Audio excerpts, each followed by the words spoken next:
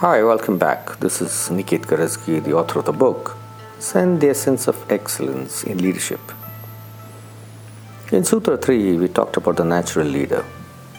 A natural leader in us awakens the day we make the choice of being accountable to one's own life and that of others in our chosen space of contribution. So we talked about the fact that when we take responsibility for our lives and also ensure that we contribute to other people, that's when the natural leader comes into play. Sutra 4, we talk about the actualization through Zen.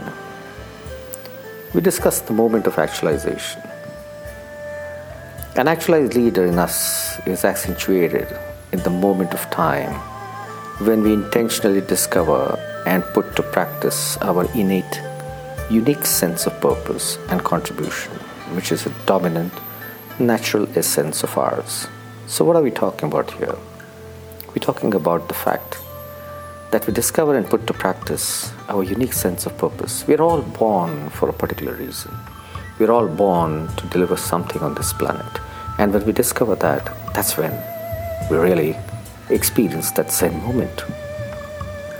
So as we do what we wish to do as a liking and contribution to people, a shift occurs.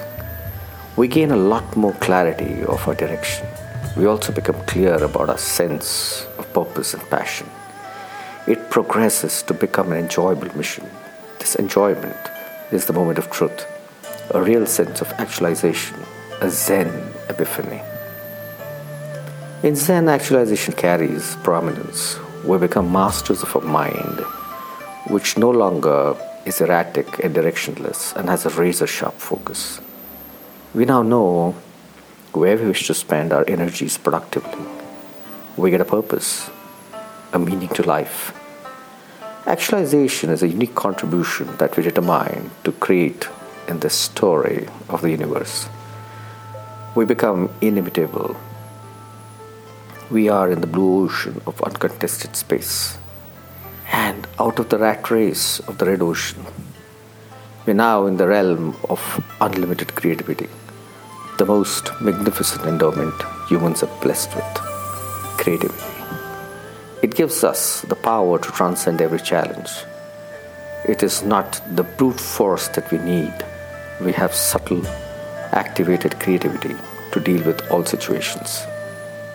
We shine with our inner fire of passion and purpose.